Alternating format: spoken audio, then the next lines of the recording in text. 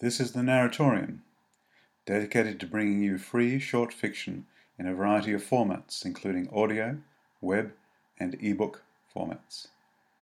Please visit our website at narratorium.com.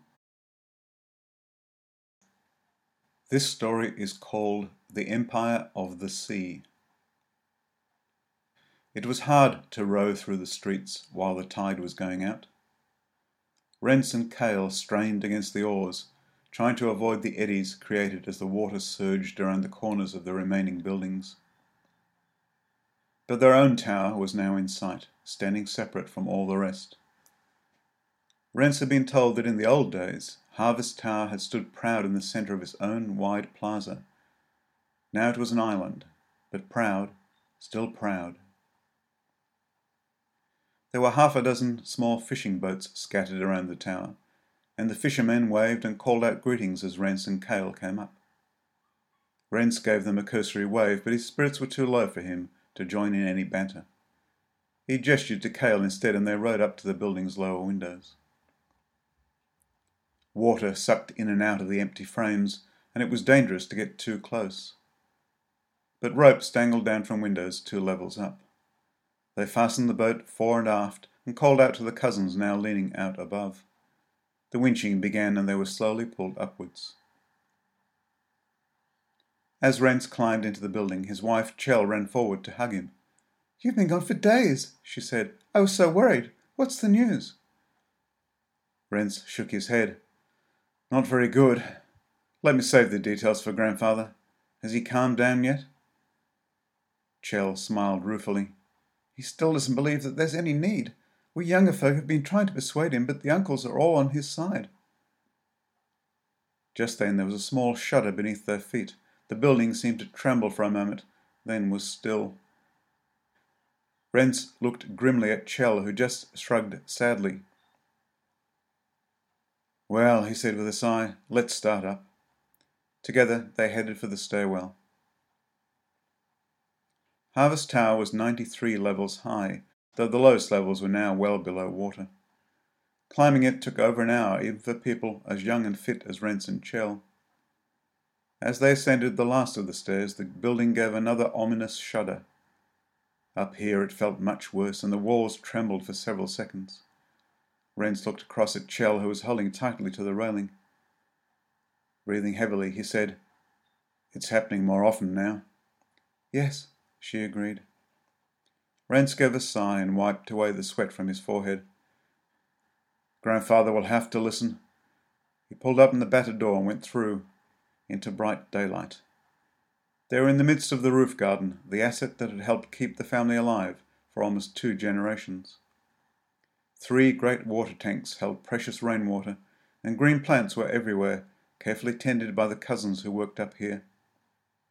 Red tomatoes, yellow peppers, and deep purple aubergines were spots of colour here and there, and on one of the precious few fruit trees, orange kumquats.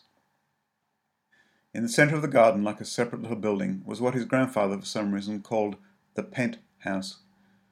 Rents and Chell headed for the door.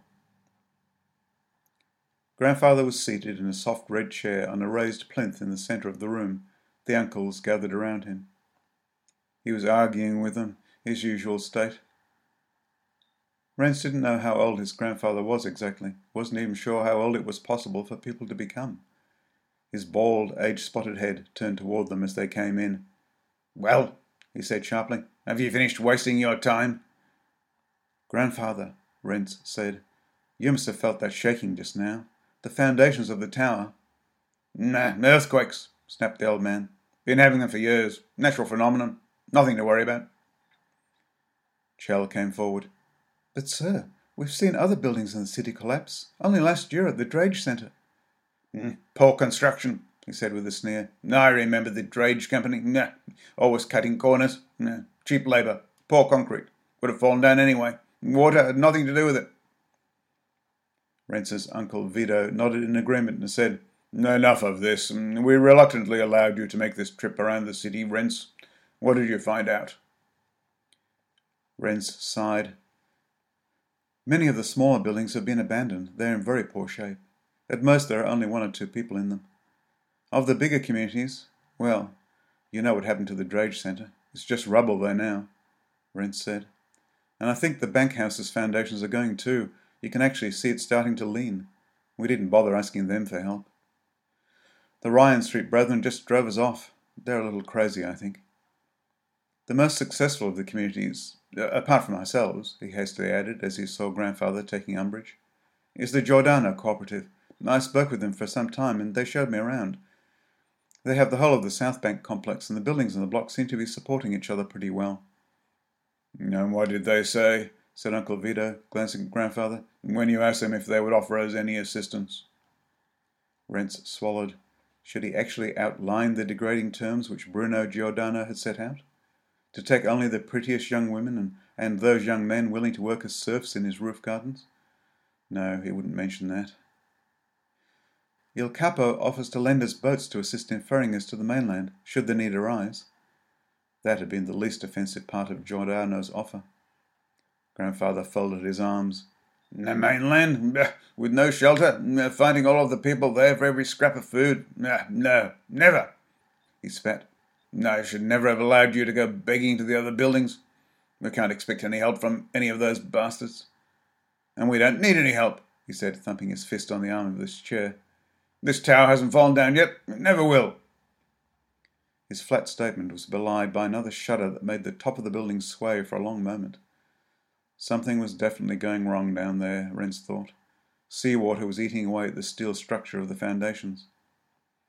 The old man gestured dismissively. Get out. Get back to your work. No more of this nonsense. Tell the other grandchildren to stop their chatter. Chell tugged on Rents's arm, and together they marched quickly out of the pent house. Once outside, she leant close to him. You see, we have no choice now. He nodded sadly, then turned aside to whisper to one of the cousins weeding a row of cabbages. Chell turned the other way to do the same to a young woman gathering carrots. They went on through the garden, speaking to a worker here and another there. Only the young people, only the trusted ones. That night, under the cover of darkness, a small fleet of fishing boats left the base of the tower and headed out into the open sea. Each boat carried fresh water and a small cargo of dried fish and pots of food plants they had been sneaking away from the roof over the last few weeks. It was time, Chell said to Rents as she sat by his side on the leading boat, looking back at the drowned city. Time and past time. We couldn't raise our own children there, forever living among the ruins. But what will we find out there? Will there be somewhere to live? He asked. We'll never know, she said, unless we go and see.